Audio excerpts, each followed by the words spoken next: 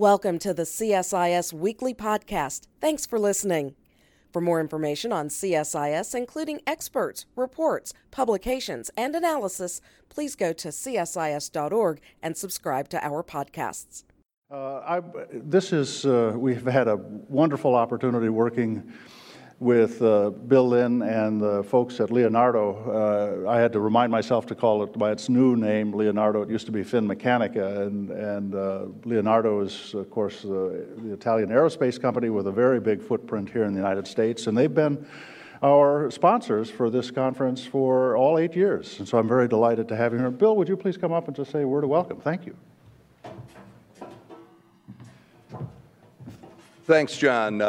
Just want to make clear, I've been following John's directions for 30 years now, so if there's an emergency, this won't be any trouble for me. Thanks again, John. This is a terrific conference, as you said. We've hosted it since the beginning 8 years ago, and gone through a name change, as you said. We're now Leonardo. And we've thought this conference is a particularly important one to sponsor.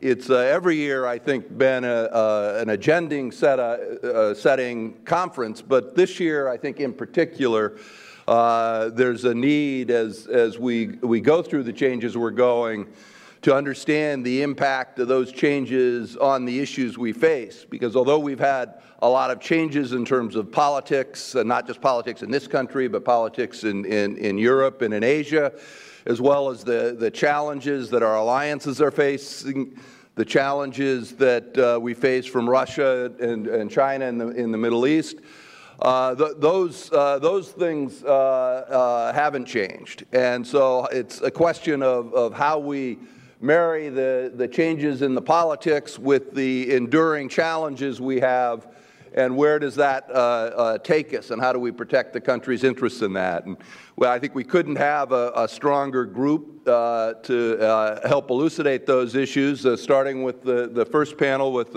Secretary Panetta and Chairman Thornberry. And so I'm looking very much forward to the day, and I'm sure you all will get a lot out of it. Thank you again.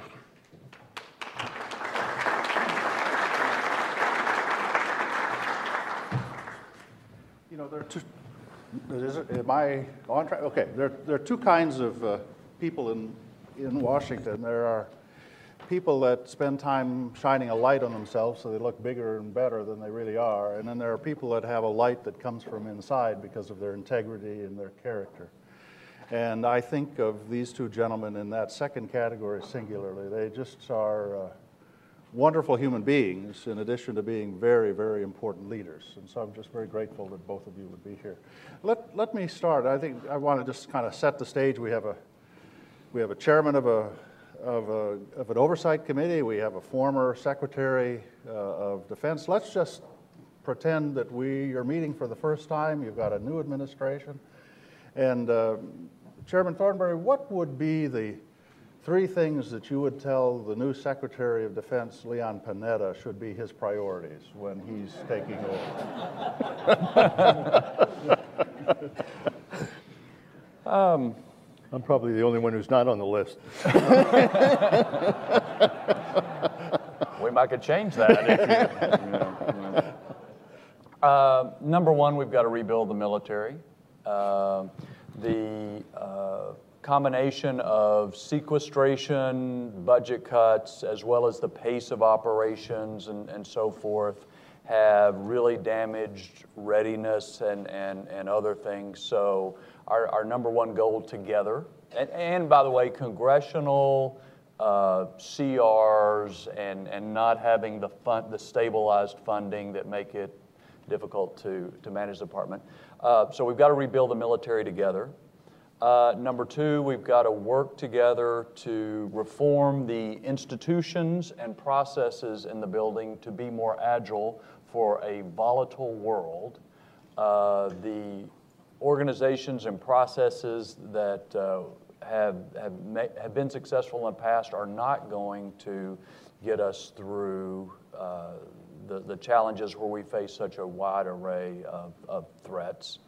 And I guess I would say number 3, because we have not yet come to grips with it, is together we've got to work out how we're going to deal with cyber.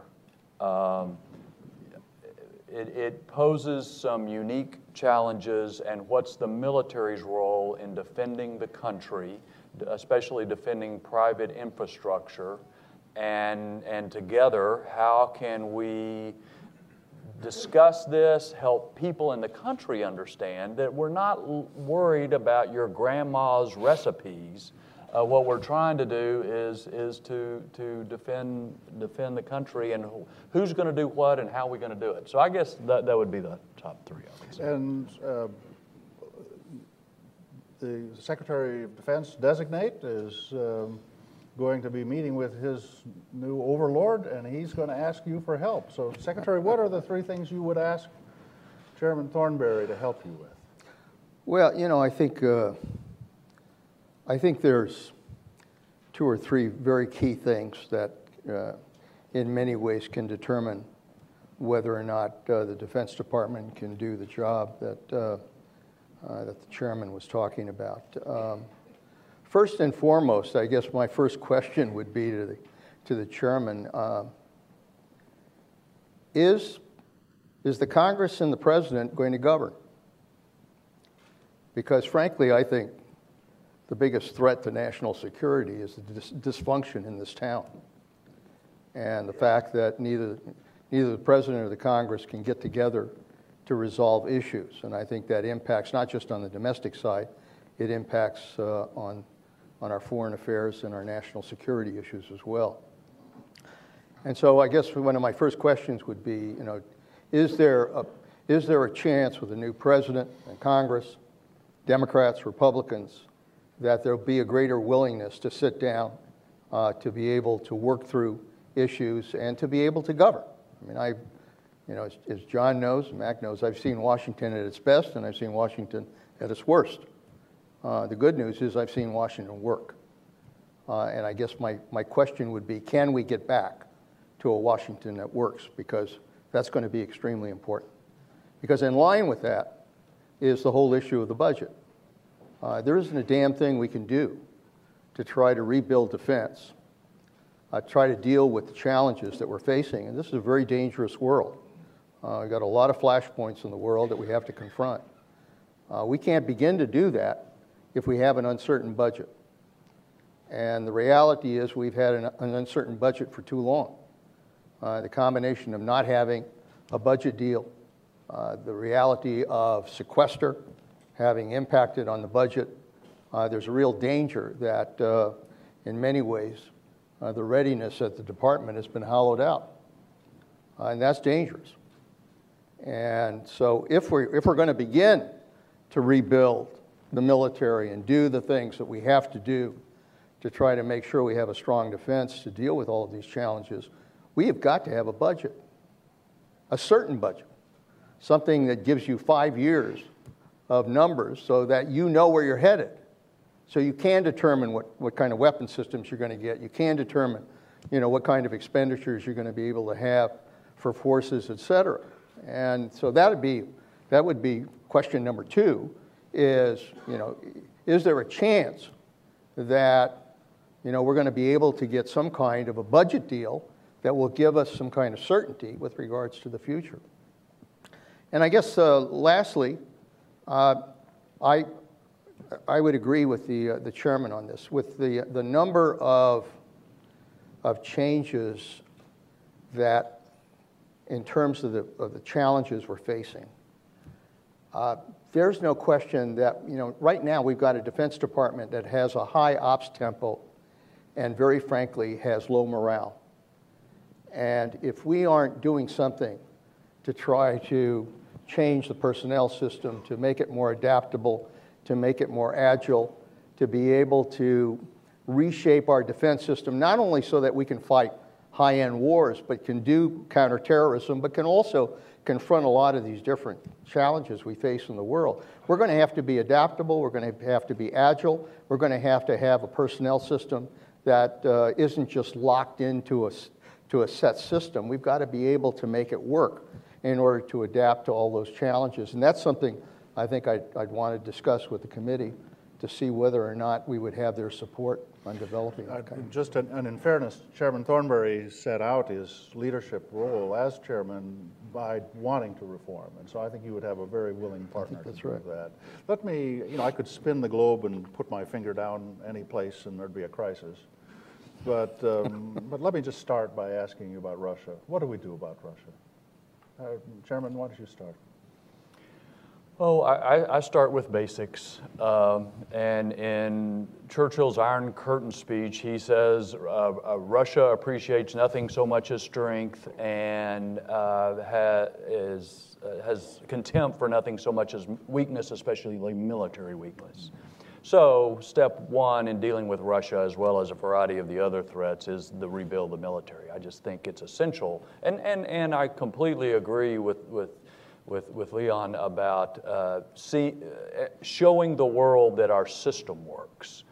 That's also part of standing up to Russia, because Putin will is taking advantage of divisions through his propaganda and other methods. So rebuild the military is essential. I think there's some particular areas of weaponry Russia is making investments in that we need to pay attention to.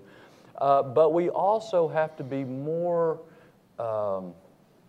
understanding and be able to deal with this, what's called hybrid warfare, that they excel at.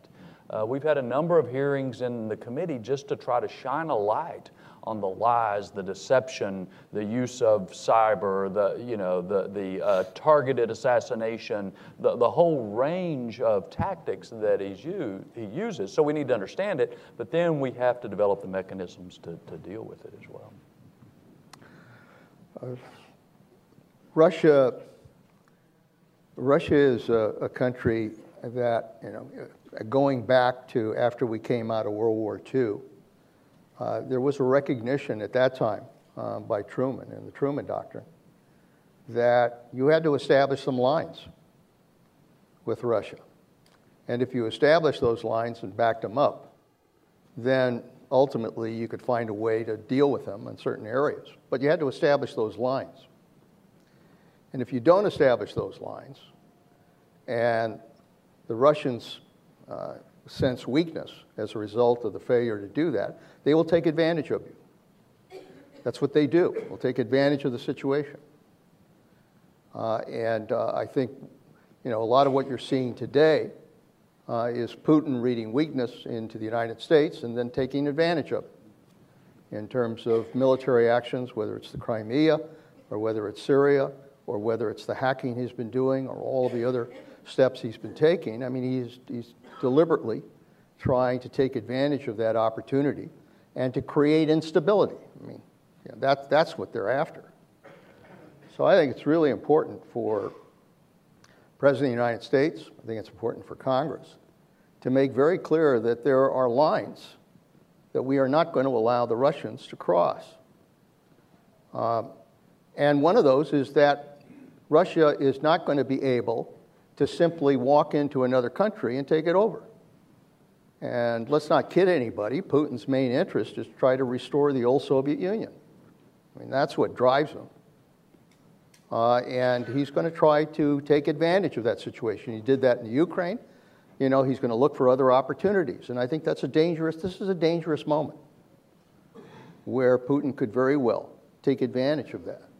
So I think the United States has to make very clear that we're not going to stand for that kind of new aggression to invade independent countries. Those are countries that ought to be able to determine their own future and not have the Russians take advantage of that. And so working with NATO, I think is extremely important, making clear that we're not going to let them take advantage of that. We need to draw those lines. And if we draw those lines, then yes, we can sit down and talk with them. We should. I mean, Putin is somebody you can deal with. But you have to deal with him from strength. You cannot deal with him from weakness. And if we do that, I think there are some opportunities then to do some things on the diplomatic front. But unless we set those lines, unless we establish very clearly that we're not going to allow the Russians to do whatever the hell they want to do, then we're not going to be able to do it successfully. Let's just talk about Syria and Iraq for a minute. I mean, I think we are defeating ISIS on the battlefield, but I'll be darned if I can figure out if we have a strategy. What should we be doing at this stage? It seems to me that Russia had a strategy, and with a fraction of the force that we put in place, they've accomplished their goals and we haven't. What would we do? Secretary, let me start with you first. Well, look,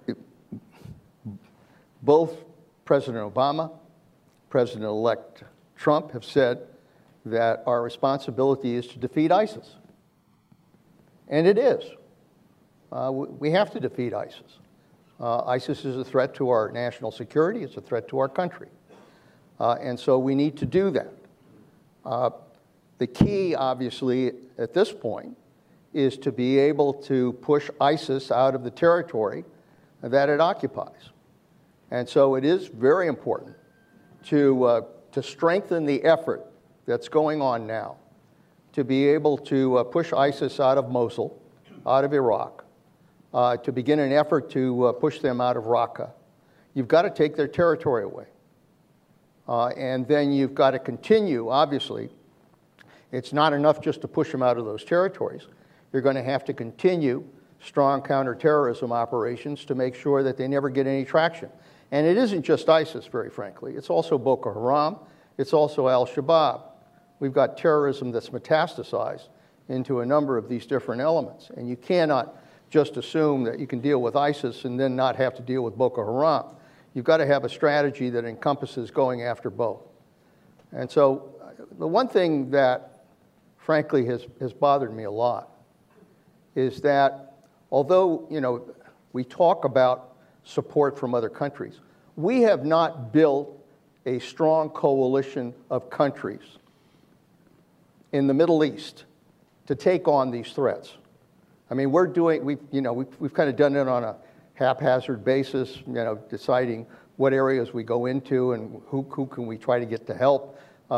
In Yemen, the Saudis are going into Yemen.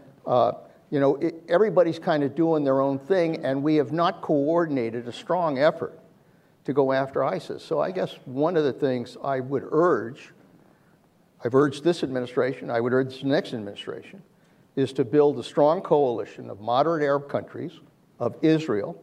I would include NATO as part of that coalition, because we're all subject to threats from terrorism, and develop the kind of strong coalition that can not only work to take on military challenges, working together to do it, but to also be there when we defeat them to provide a support system for those countries so that they can survive and achieve stability.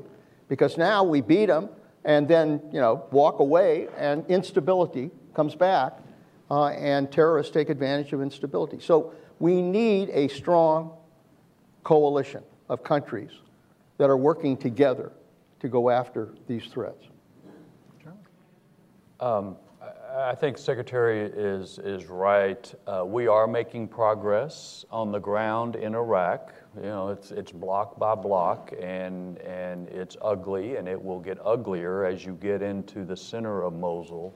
But the Iraqi military forces, with our advice, is making progress. And I think we'll eventually clear ISIS out of Iraq. The big question there is, will the Iraqi government be inclusive enough for the Sunnis that they can govern after they've cleared them out? Or are we setting up a situation for ISIS Part 3 or whatever comes next? I think Syria is much more problematic. With the Turkish involvement and all the different players, it's a little harder to see how that goes. There is hope that the Syrian Democratic Forces will come down and take Raqqa over time. And so if everything just goes perfectly, we may be able to eliminate the geographic caliphate, but we should not underestimate the fact that there will still be a virtual caliphate that ISIS uses to operate, encourage terrorist attacks here at home and around the world. And as Leon says, you've got Boko Haram, Al-Qaeda in Yemen, lots of other groups that are still there. I think you're right. Russia has accomplished its goals, partly because its goals were much narrower than ours. They didn't really care about the consequences for civilians. So it is hard for me. It looks like Assad's going to stay as long as Putin wants him to stay. Obviously, the opposition forces to Assad have been taking a beating in Aleppo, and it's harder to see a resolution as far as the Assad issue, but hopefully, if everybody can work to exclude ISIS, that's a good thing. One last point. I just want to emphasize my agreement with Secretary about the importance of working with others. It's messy. It's frustrating. NATO, other countries, most of them don't pull their fair share of the weight, but it's essential to have this alliance to counter Russia. And part of Russia's moves is to divide that alliance. Similarly, in the Middle East, just like you were talking, it's difficult. Other countries have other agendas, but that we have got to work with them for long-term stability in that region. We can't, just keep coming in and out every time. Exactly. And I also agree. We've got to do better at developing the programs, institutions, and the patience to work with frustrating allies, because any ally is going to be frustrating. One of the areas we are trying to look at, for example, are weapon sales, foreign military. It is incredibly frustrating for some of our best friends who want to pay cash. Right. How long it takes to get American weapons. It's good for us to sell them. It creates jobs. It lowers the cost of our weapons. It helps enable and increase the capability of a friend, and we make it way too hard. So one area that we're trying to help is to streamline that a little bit. So people we know or we're going to help, that we can help them faster. If you can do that, God bless you, because it's been, I got to tell you, that's been a real pain because, frankly, as secretary, going around and negotiating and using that as an important lever in dealing with other countries. I mean, part of our responsibility, particularly in the world of the 21st century, is to help other countries develop their security capabilities. I mean, that I think is an important mission for the United States. And to do that and to be able to assist them and give them the weapon system, means that you've got to be there. And I can't tell you how many times I've gone to a country, we've worked out an agreement to be able to deliver a certain weapon system, and it's still not there. And it still hasn't moved, and it's been bogged down. And it really undermines our credibility with other countries when that fails to happen. So anything to expedite that process would be really important to our ability. That's something we should work with in our own organization. We just fail on this, and we could fix that. It is. Let me again spin the globe, but drop it right on the Korean Peninsula. And you talked about red lines, clear red lines. I don't know that we have clear red lines here. We've got a young, impetuous leader in North Korea who's conducted 5 times as many provocations as his father. And they're making an astounding progress on missilery. So I think you have to honestly say within months, maybe short numbers of years, there is an ICBM that could hit the United States with a nuclear warhead on it. What is the red line that we should contemplate here? What do we say? That we're dealing with in the world, and there's no question we're dealing with a North Korea that is very unpredictable, very uncertain, has a leader who is very difficult to try to sense what direction he's going to head in. anybody who gets along with Dennis Rodman raises a lot of concerns about who the hell he's going to get along with. But there's no question they are developing their missile capability, their intercontinental missile capability. They continue to test intercontinental ballistic missiles. They're developing a mobile missile system, which can be very effective as well, and they're developing that. They're trying to develop missile systems off submarines as well. I mean, they are clearly moving forward to develop systems to deliver possible nuclear weapon. And they have nuclear weapons added to all of that. So how do you deal with this kind of situation? Because you are dealing with somebody who is so unpredictable and threatening. Look, number one, there's no question we've got to maintain, again, talk about coalitions. We've got a strong coalition that's aimed at moving against North Korea if they try anything, working with the Japanese, working with South Korea, working with other countries in the Asia-Pacific region. And I think we need to maintain that. We need to maintain our presence in South Korea. We need to maintain our relationship with them to be able to make clear that we will support them if North Korea tries to take advantage of it. Let's not kid ourselves. It's been 60 years, and the reality is North Korea hasn't moved because they know damn well that it would mean a war that would destroy them. And that's what they have to know, that if in fact they try anything, that the United States will be there and that other countries will be there to respond. So that needs to be maintained.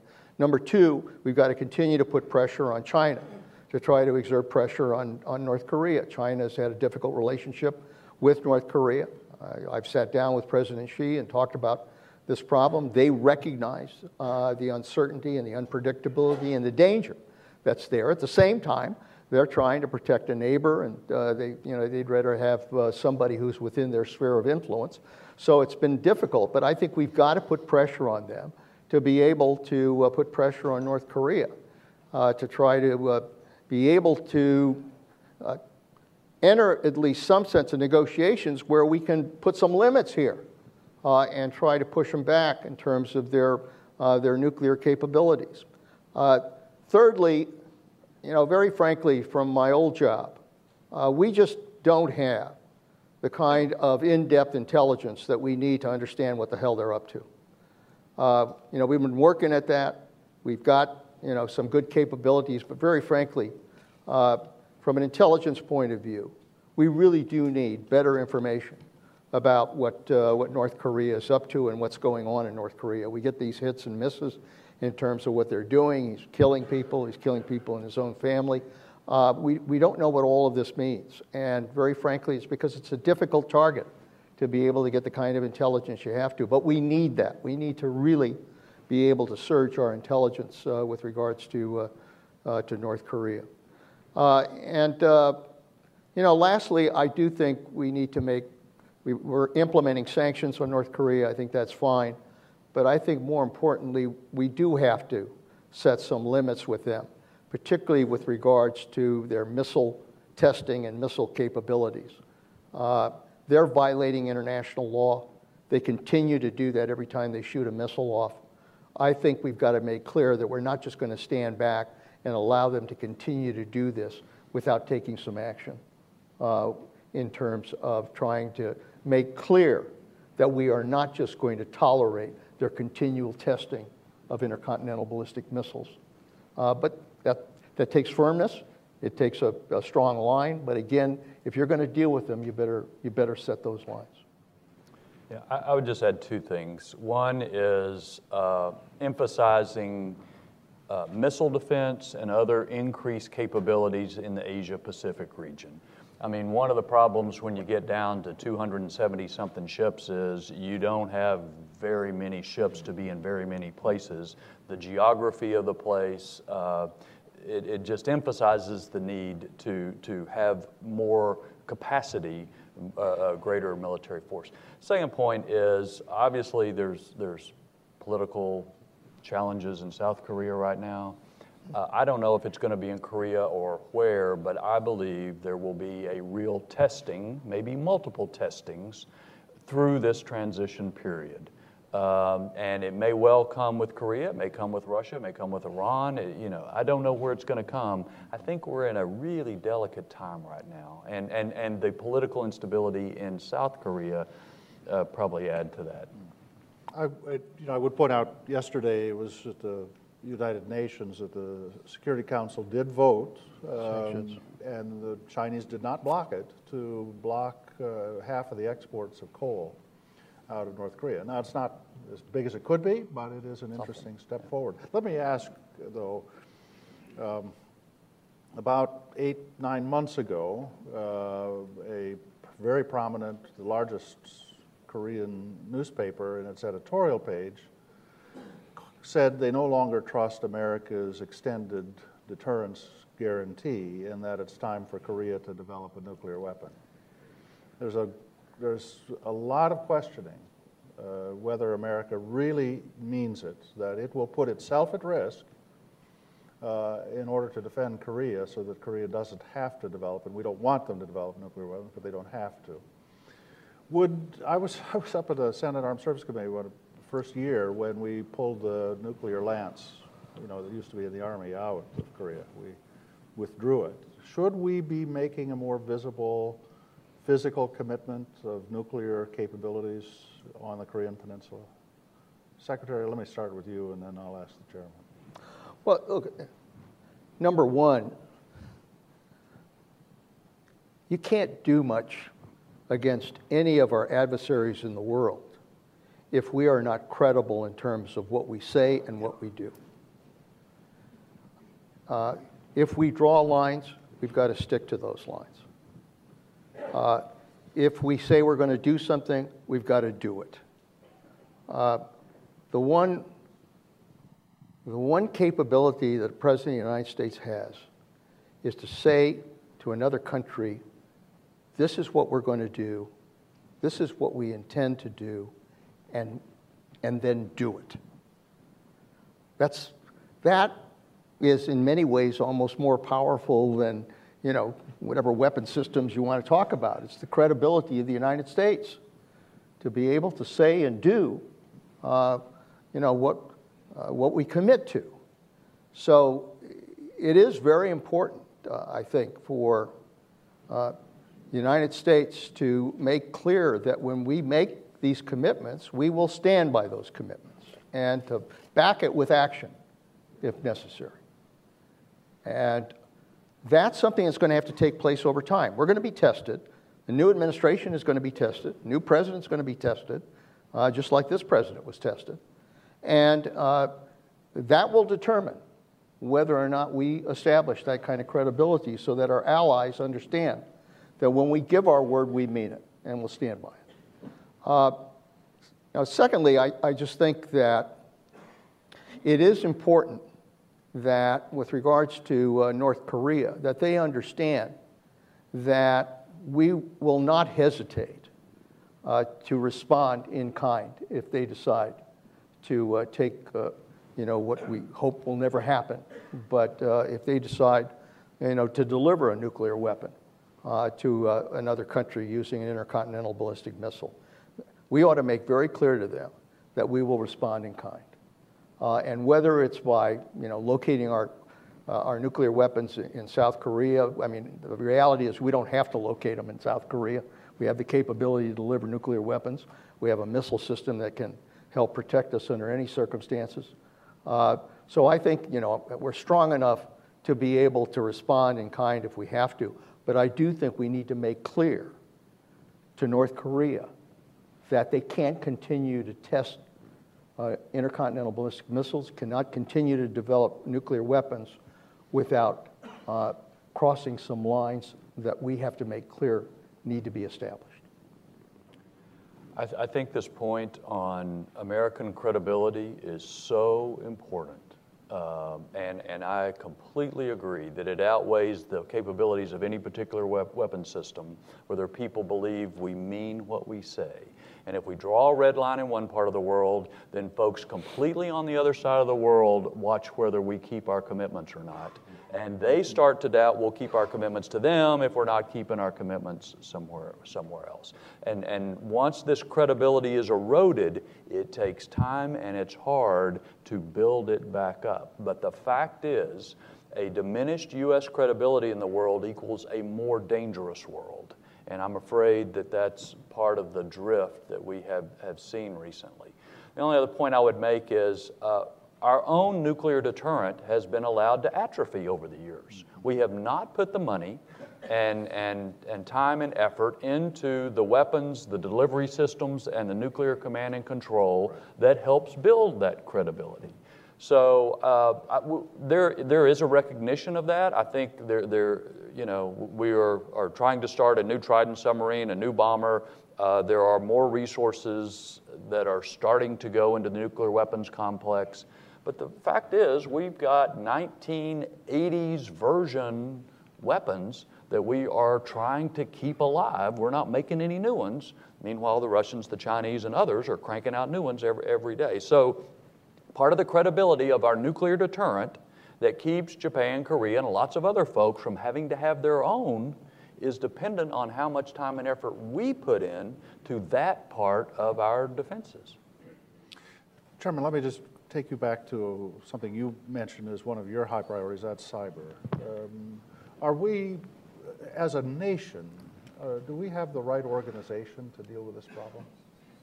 I think the right organization evolves as our capabilities evolve and as the threat evolves. So, the big story lately has been whether Cyber Command should be separated from NSA, and at some point that may make sense. In my view, if we were to do it today, it would be enormously expensive because you've got to duplicate all of this capability, and it would be disruptive. Because what I really care about the most are the lives of the men and women on the front lines. They depend on the intelligence from NSA and the capabilities of Cyber Command to do their jobs, and to degrade either or especially both of those would increase the risk to their lives. I think we have not yet, I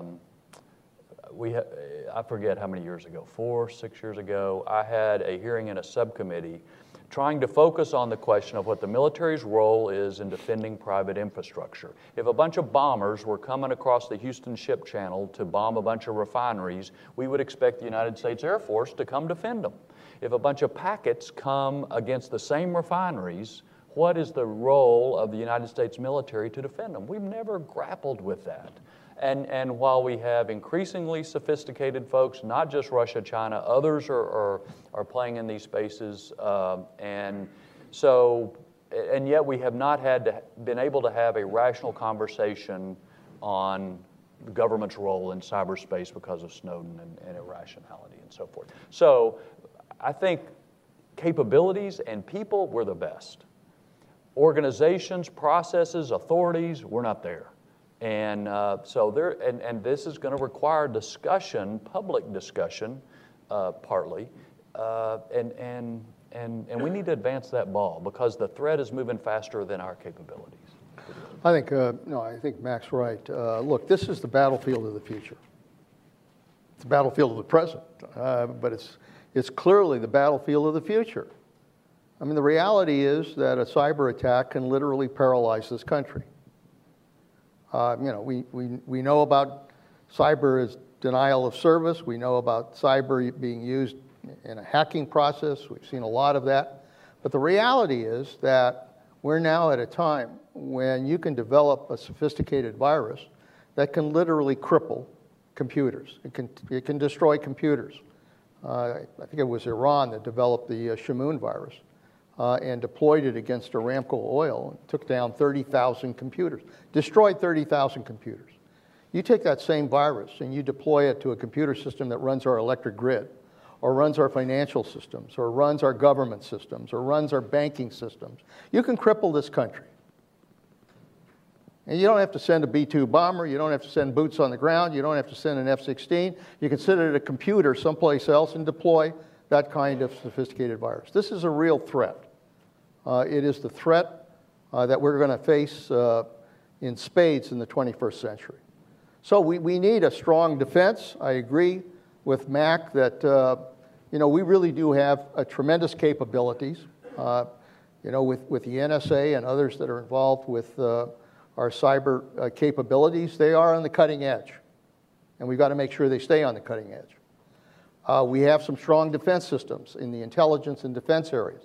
Very frankly, we don't have very strong defense systems in other agencies of the federal government. And the private sector is trying to deal with these threats as well on kind of a hit and miss basis. We need a greater coordination between the public and private sector. We need better coordination of cyber efforts at the federal level. I mean, I know we've got good defense agencies that are involved in it. I know we've got steps that are being taken to improve what we're doing. But look, this is a problem area. This town, doesn't pay attention to something unless they get hit in the face. That's the reality with Washington. You can sit around and we could talk about this, and I participated in meetings, we talked about this, and you talk about the importance of this, and it turns to mush. It doesn't happen. And, do we need to have a cyber attack that cripples this country in order to wake up to the nature of this threat? I hope not. But to do that, you've got to put people in a room. You've got to say, this is what we have to do. These are the defense systems we have to do. We've got to invest in this kind of cyber capability for the future. We've got to be able to invest in people that know what they're doing in this area. We've got to invest in a better defense system, both at the defense level and at the non-defense level in government. And we have to develop a stronger public-private partnership so that we're exchanging information on the kind of attacks that we're receiving. We've got to do much better at coordinating the effort. We all talk about cyber. Congress talks about cyber. Everybody talks about cyber. But the reality is we don't do a damn thing to really try to do some meaningful coordination to deal with this. And that's what has to happen.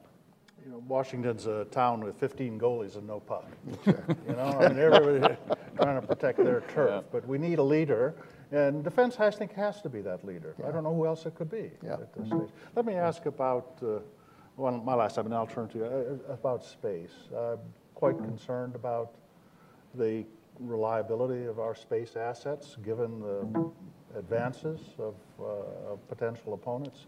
Chairman, I know that this is a major issue that you've tackled here. Where do we go? It is a major issue. You're exactly right. Adversaries are developing capability back up. Adversaries have watched how we operate, and they know our dependence upon space. Therefore, they have made investments in capabilities to deny our ability to operate in space. This is another area where we have not responded appropriately. We haven't, we say, oh, isn't it interesting what they're doing, but we haven't taken action. It's turned to mush, as Leon says. The other challenge we face is an industrial base issue, and this is really something that we've been grappling with in this year's defense bill and last year's defense bill, trying to make sure that we have assured access to space when, for example, we're dependent upon Russian rocket engines to get us to space right now. And so we've got industrial base issues. I would say there's another category of challenges we face, and it's kind of cultural, for lack of a better word. We have come to depend on big, large, expensive satellites. And therefore, they're expensive, they're an inviting target for adversaries, and we can't afford too many of them. There are other theories, and people are working on this, of small distributed systems. It has its own challenges, but it's also a cultural change for us to think about that sort of approach rather than the big multi-million-dollar. And the truth is we probably need combinations of them. But still, we've got to be willing to break out of some of the models of architectures that we've depended on in the past. It gets down to some of the same problems we talked about earlier. How the hell can you kind of focus on, what kind of additional efforts we need to make in space when we're operating on a CR, we're operating, with the potential of sequester. We've got no certainty with regards to the budget. How can you plan? I mean, this stuff we're talking about in space requires years of preparation. I mean, you got to plan it now, but it takes years to develop it, and it takes years to then put it up in space. It's just the nature of the beast that you're dealing with. So, if we don't confront this budget issue, if we don't develop some certainty here, if we don't get a budget deal that kind of establishes, a 5-year, 10-year path on the budget, what's going to happen on space is everybody's going to go hat in hand up to the Congress, hope you can get whatever you're asking for put in here. There's no certainty it'll happen. You may or may not get it. My old agency will try to do its stuff. Others will try to do their stuff. It'll all be very haphazard. And if we're going to be able to compete in space, I mean, the Chinese, make no mistake about it, one of their primary investments is in space. And, and they're developing capabilities that can literally impact on what we have in space. And whether or not we can defend against that, whether or not we can compete against that, is a question mark right now. So, this is an area that I think is extremely important to our national security. It is very important that we try to be innovative and try to develop the kind of new satellites that we're going to need for the future, because that is the future. And if we don't compete, make no mistake about it, the country that controls space in many ways will dominate security issues in our world. And we have got to compete in that arena, but we cannot compete in that arena with one hand tied behind our back. Yeah, we had a commercial satellite that was in orbit, and all of a sudden a Russian-made satellite came up and sat right beside it, and so it moved, the Russian satellite moved, it moved again, and it went on for about 3 months. That's a pretty clear signal. You got it. We've got to do something. Yeah, Okay, colleagues, we've got a little bit of time, and I want to open up the floor if there are questions that people want to ask. I could go forever, but Farouk Katwari, do we have a microphone right up here in the second row? My very dear friend Farouk. Thank you for coming, Farouk. Well, thank you to have this great discussion. My question is that while we must take short-term steps with all the challenges, but how much are we thinking about long-term and the unintended consequences of actions? For instance, after the Second World War, when artificial lines were created in the West Asia, South Asia, Central Asia, Africa, we are now seeing the consequences of that. So the question is, are we, as I said, we must take short-term action, but are we thinking through the unintended consequence of many actions we are taking and its impact next 10, 20, 30, or 50 years from now? I don't think so. Americans have certain defining characteristics. One of them is very short-term view and impatience. And we have to fight against that. There are those who are arguing that we have to do better about strategic thinking. And I think that's right. I worry that, particularly the recent trend out of the National Security Council staff has been micromanagement of day-to-day operations in the world and not enough on the bigger picture and the longer picture. And that, you cannot foresee what's going to happen in 20 years, but you need to at least think about the long-term consequences of what you do. And I don't think, my sense is we don't do that very well in government. Maybe there's something innate in our DNA that makes that hard for us, but we've got to fight against it. What is Eisenhower's line was, plans are worthless, but planning is everything. And so I think just disciplining yourself to think about and to try to plan that longer, broader term is important. Yeah, the problem in in government, and for that matter, even in the business world, is that, we all talk about the long term, but we live in the present. We don't live in the long term. And so it's all focused on what's happening today and what is the impact in the present. But if we're going to be a strong country that provides world leadership, and I believe we should be, we have got to look at consequences. What are the consequences of what we're doing? Not just today, but in the future. And we have not, by nature, we just have not spent that much time and effort in doing that. We attack crises on a crisis basis. We operate by crisis. I often tell the students at the Plenary Institute, we govern either by leadership or crisis. If you're willing to exert leadership and take the risks associated with leadership, maybe you can avoid crisis. But if the leadership is not there to deal with it, then you deal with it by crisis. And so today, very often, when a crisis appears, we go after the crisis, you try to deal with the crisis, and then you move on to the next crisis. And we've paid a price for that, particularly in the Middle East. Because the reality is, as a result of the Arab Spring and the changes that occurred in the Arab Spring, there was really no sense of how do we deal with the leftovers of the Arab Spring. I mean, how do we deal with the leftovers of what we do in Iraq or Syria or Afghanistan? We haven't really thought that out.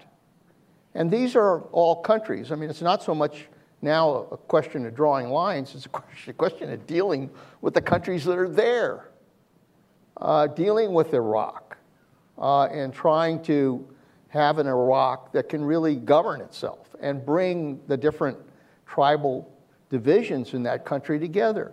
How do you deal with Libya after you've brought Gaddafi down and really try to establish a Libya that can ultimately be able to govern itself? How do you deal with a Tunisia? How do you deal with an Egypt? How do you deal with a Yemen?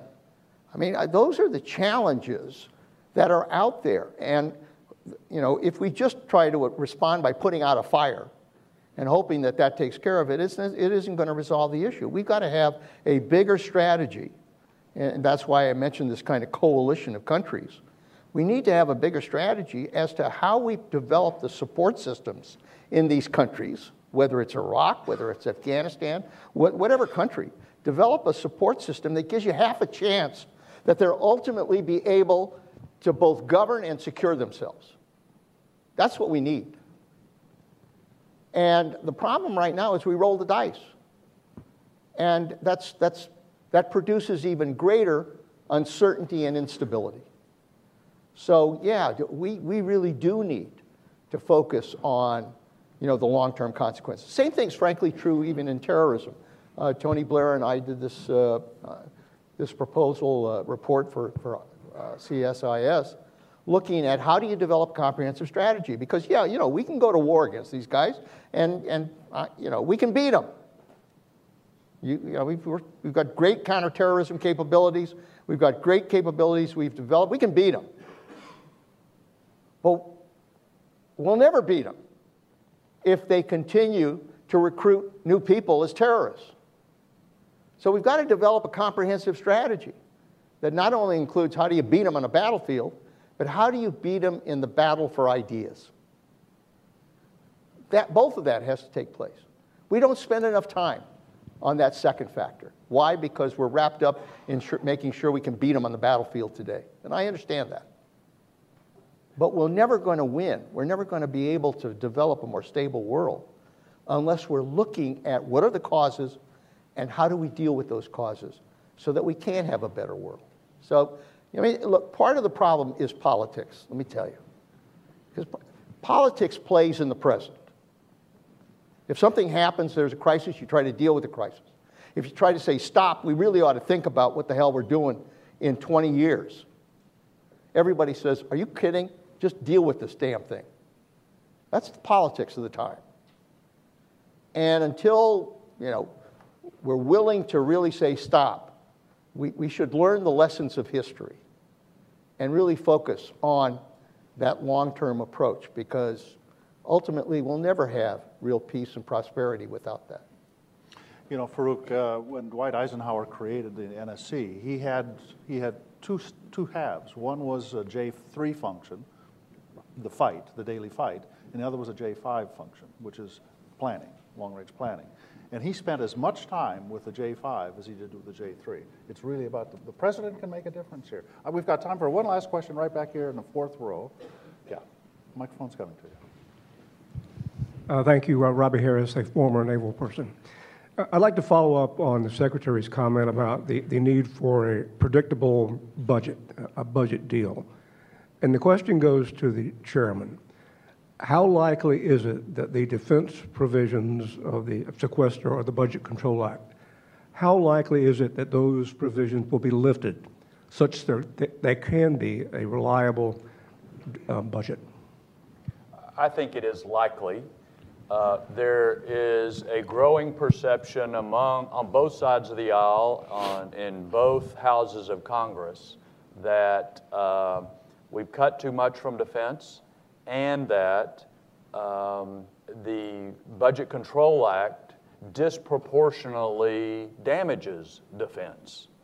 Remember, more than half of the discretionary budget is defense. So what are you hurting? You're hurting defense every time you go through this. And I think even budget hawks and people who believe in other priorities for spending have all mostly come to agree with that. Now, I can't predict for you exactly how the implementation will go. Okay, we'll get rid of the Budget Control Act and we'll put this in, or I hope that we begin to deal with the 2/3 of the budget that goes untouched, which are the entitlement programs, which is what we have to do. But I think there is a growing recognition that the Budget Control Act has unduly, disproportionately damaged our defenses, and the world has not gotten safer in the meanwhile. So I'm frankly disappointed that we're not doing the appropriation for the rest of the year right now. We could do it, I think, but we also have the opportunity to do it soon when we come back in January, finish up the fiscal year 17 appropriation, and then get the 18 appropriation done in time. I think one of the most distressing things I have seen in the last several years is a refusal to pass a defense budget unless you agree with all the other budgets. In other words, we couldn't pass a defense appropriation bill unless all the other appropriation bills were all agreed to. That's holding defense hostage. And that is fundamentally wrong. I hope we have grown out of that with the change in administration, and that we, because I think Leon is exactly right. This is a big deal. The stability, predictability, to be able to manage these complex problems, and that requires our political system to function, which is kind of what we started out this about. Can I just? I can't avoid putting on my old budget hat as chairman and then as head of OMB. And Max heard this, and I continue to say it. Look, we've got a $20 trillion debt. We're going to have a $1 trillion deficit. We're on an unsustainable path. And, I remember saying this to President Bush when he first got elected. If he doesn't deal with these issues, we don't deal with these issues. I don't care what the president's priorities are. That president will not have the resources to deal with it. I mean, we're now talking about an infrastructure bill of $1 trillion. Chances are, what, are we going to borrow $1 trillion for infrastructure? Or are we going to do a tax cut that's going to add trillions to the debt as well? If this thing is going to be dealt with, you have got to do what was done in the 80s. You got to sit down in a room. You got to have Republicans and Democrats sit in a room. You got to put everything on the table You know, when you're dealing with a $20 trillion debt, you got to deal with everything. And Mac's right, 2/3 of the federal budget is entitlements. You think you're going to balance the budget just on discretionary? You're crazy. So you got to put discretionary spending, both defense and non-defense, on the table. You're probably going to have to establish caps, the way we did. You're going to have to deal with entitlements. You've got to reform entitlements. You can't keep them on an unsustainable path. And we did that in the 80s. And you got to put taxes on the table. That's how you get a deal. And we did that in the Bush administration. The Clinton budget did that. And the result was we got a balanced budget and a surplus. And now we're back doing the same damn thing. And unless you're able to do that, and it takes the leadership of the president, it takes the leadership of the Congress to be willing to sit down and cut that deal. But if you don't cut that deal and you just try to play around with discretionary spending, you're kidding yourself. You will never resolve this issue. So I really do hope that one of the things the president-elect realizes is he is going to have to confront this issue, because that's the only way we're going to deal with all of the things we talked about today. Chairman, Sorry for the lecture. No, Chairman, I've heard you say the same thing. So. Well, of course, I have no doubt the Speaker of the House is committed to doing exactly what Leon talked about. Tax reform is a major opportunity to put taxes on the table as part of this discussion. Exactly. And we have to deal with the entitlements, and that's the only path forward, absolutely. I screwed up, as I often do, and didn't realize I had another 10 minutes, and so I'm going to impose a little more torture on you guys and to see if there are other questions. Yeah, let's, John, we'll right down here. Can we get a microphone over real quick? Okay. John Lottie with Aerospace Industries Association. Thank you very much. We need to hear out. We got millions of people listening in cyberspace. John Luddy with Aerospace Industries Association. Thank you very much for your presentation this morning. And your comments about American credibility were very compelling. I'm wondering if you could identify, and this may be oversimplifying things, but is there some action that the new administration could take in the 100 days model, whether it's a diplomatic initiative or a movement of forces or anything else that would really set a tone and send the kind of message you're talking about American credibility moving forward with the new administration? Well, for me, I would follow Teddy Roosevelt, speak softly and carry a big stick. We need to make our stick bigger. So I would say if the new administration would submit a supplemental request for defense early on to give us a head start at building back some of this capability, that would be the first signal that you need to set. Before you start moving troops around or making more promises, you need to build up a bigger stick. I think the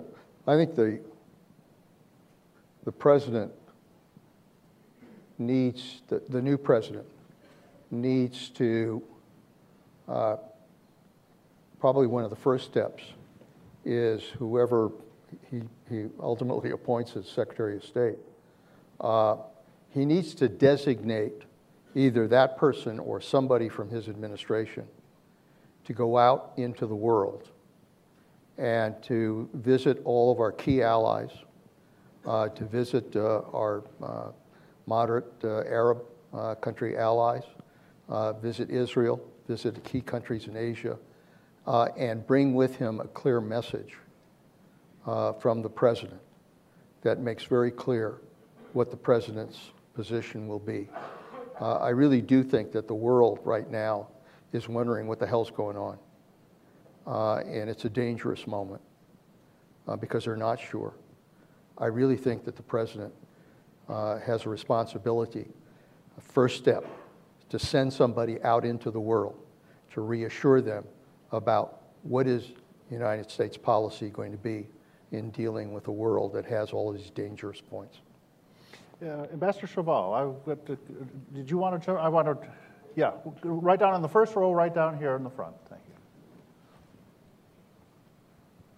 former ambassador from Israel. Very, very dear friend. Thank you very much. I was much impressed by both of you gentlemen, what you said about United States credibility, which is a major element, certainly in the Middle East and anywhere else. However, you also, both of you mentioned the importance of forging coalitions or a coalition with regards to ISIS. Of course it's important, very important. But there is a certain contradiction in terms, because the moderate Arab countries, which you mentioned, and Israel, are much more worried about Iran, even than about ISIS. We see this as an immediate and long-term threat, and there is the possibility, probably the probability, that the result of the victory, in parentheses, in Mosul will actually be strengthening Iran and the Shias, once again, trying to create a corridor all the way to the Mediterranean Sea. So not only is this a contradiction in terms, but frankly, from some of the statements we've been hearing from the incoming administration, that sort of contradiction has not been resolved, maybe quite on the other side. And I would welcome to hear your comments about that. Thank you. Well, you know, I think one of the purposes of building the coalition that I talked about and formalizing it, the coalition of moderate Arab countries and Israel, is because there are common objectives here that are involved, not only in dealing with terrorism, not only in dealing with ISIS, not only in dealing with the problems of instability in the Middle East, but also in dealing with Iran. I mean, the reality is that everybody recognizes the concerns about Iran. And I think it's better to deal with Iran together rather than have different approaches as to how we confront Iran. I mean, look, the reality is that Iran does represent a continuing threat to instability in that part of the world. They're continuing to develop missiles. They're continuing to support terrorism. They support Hezbollah. They're continuing to be involved. I mean, I do think, frankly, we do have to be concerned about the nuclear potential out there. So I guess my view would be, obviously enforce the nuclear agreement, but take steps to make sure they don't proceed to continue to support terrorism, that they don't develop the missile systems that are in violation of international law, and to draw, again, some clearer lines with regards to Iran and to the future. But to do that, you've got to do that with a coalition of countries that are willing to stand by that. And, right now, we have a nuclear agreement that involves 5 countries, but we really ought to be developing a strategy on Iran that involves all of those countries in the region to make very clear to Iran that they are not going to be able to just do whatever the hell they want. Yeah, I would just add, I think the coalition for one purpose may be somewhat different from the coalition for another purpose, because the world is just so intermingled, and that you're not going to have a permanent coalition that can deal with all of the problems. So that requires a little agility on our part to manage these things, and I think that's right. The only other point I'd say is, for the reasons you mentioned, I think how the Iraqi government deals with the Sunnis in the coming days is really important for the stability of Iraq, related to the influence of Iran, about whether some of these key partners, what their attitude is going to be, because they're looking to us to help encourage the Iraqi government to do the right thing and be inclusive, and that will be a key testing point in the months to come. I suspect I speak for all of you to say I feel so much better hearing these guys. I feel like there's a sense of direction for the country. I hope lots of people are listening, and I hope you're sought out by the new administration, by the Congress, for helping us think through these critical moments. Before I let you thank them with your applause, let me just say we're going to have to subdivide this room because we have a series of seminars that are following up here. So that wall's going to drop down from the ceiling. It's going to take us about 15 minutes to do that. So we're going to break now, get a cup of coffee. We got a tremendous program lined up. But there was no better way to get started than to hear the chairman and the secretary this morning really guide us to help us think more clearly. Would you please thank them? Thank you for listening. For more information, go to csis.org and subscribe to our podcasts.